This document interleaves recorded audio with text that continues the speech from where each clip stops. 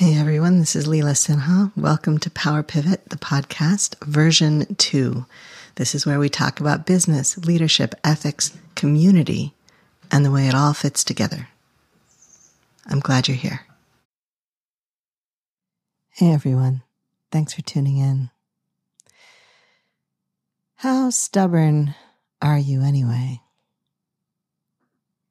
I know someone who is holding out against the weather right now, insisting that this is okay, that this is fine, almost like that dog in that meme in the kitchen that's on fire drinking its coffee. How stubborn are you? How stubborn are you, and how much do you feel like it has to be that way to prove something else? Your strength, your faith, your care, your love. For years and years and years, I got into romantic relationships where I felt like I had to be stubbornly loving. The people I was in love with had been hurt, often deeply, and they believed often deeply that they were not to be loved. And I believed otherwise. I felt otherwise. I experienced, made real, a different thing. I brought to life this other reality, and there we were. And they finally believed it because I was so stubborn. I was stubborn in the face of cruelty, in the face of abuse, in the face of indifference, in the face of knowing that someone else was settling, that I wasn't what exactly they wanted, hoping that that would change. Of course it didn't change. But I hoped and I wished and I wanted. And then when I was not capable of presenting the perfection that they dreamed of, they would leave. And it was almost always they who left. But even when they did not leave, my stubbornness was a kind of abandoning of myself. I needed to be stubborn to prove to myself that I was better than the voices in my own head, who were constantly at me about not being good enough. But I also truly needed to not be that stubborn, not sacrifice my own wholeness on someone else's altar. I don't believe in a God who would ask for that sacrifice. It doesn't make any sense.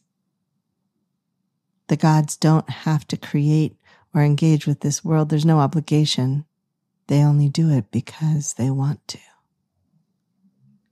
And if this is indeed a relationship based in consent and desire and joy, they wouldn't ask for that kind of sacrifice, nor would a loving partner.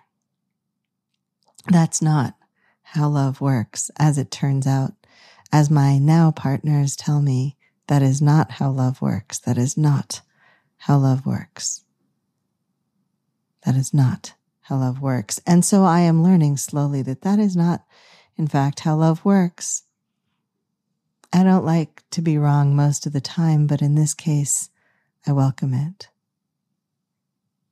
That other thing is not love.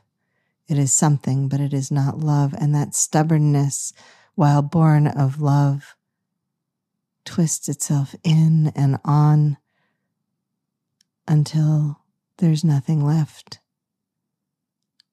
of me. I have always been proud of my stubbornness, and that does not change. It is one of the key survival tools of my life. But I do not have to stubborn my way through walking on broken glass. I don't have to. I have done it more than once in work and in personal life. And as I slowly approach 50, I have decided that that is entirely enough of that. Stubbornness is not something that we need to cling to or to pursue. There are other ways to show our strength and our love and our hope and our skill and our cleverness. There are other ways to be smart and good in the world that don't involve that kind of stubbornness. A certain amount of persistence is useful. After that, you're just bloodying your head against the wall, and for why? They're not listening. They don't care. And if you made a commitment that turns out to be maybe not the right commitment, maybe there's information or experience that you now have that tells you that really if you had known then what you know now, you wouldn't be doing this thing. You can decide to stop. You can quit. And there's no shame in it. You get to say no. And your consent matters all the time. All the time, not just at the beginning, not just at the end. Consent is continually revocable. You can always change your mind about consent. So, if you find yourself stubborning against ebb and flow, against rise and fall, if you find yourself trying to be someone you're not, if you find yourself wishing in this season of dieting advice and planner frenzy that you too could be precisely and perfectly organized or fully planned out for the year, or some other thing that is a thing that other people do and other people value but has not turned out to be your thing, give yourself a gift and put it down. Allow yourself to be yourself as an intensive. One of your gifts is knowing how to go with what's happening now, how to respond to what's happening now, how to be with what's happening now. Be with what's happening now. And if now is telling you that then you made a decision that needs to be changed, shed the stubbornness, let it go. In this moment, it is not serving you. If you'd like more like this, I went in depth on intuition in this month's member podcast. You might consider joining us.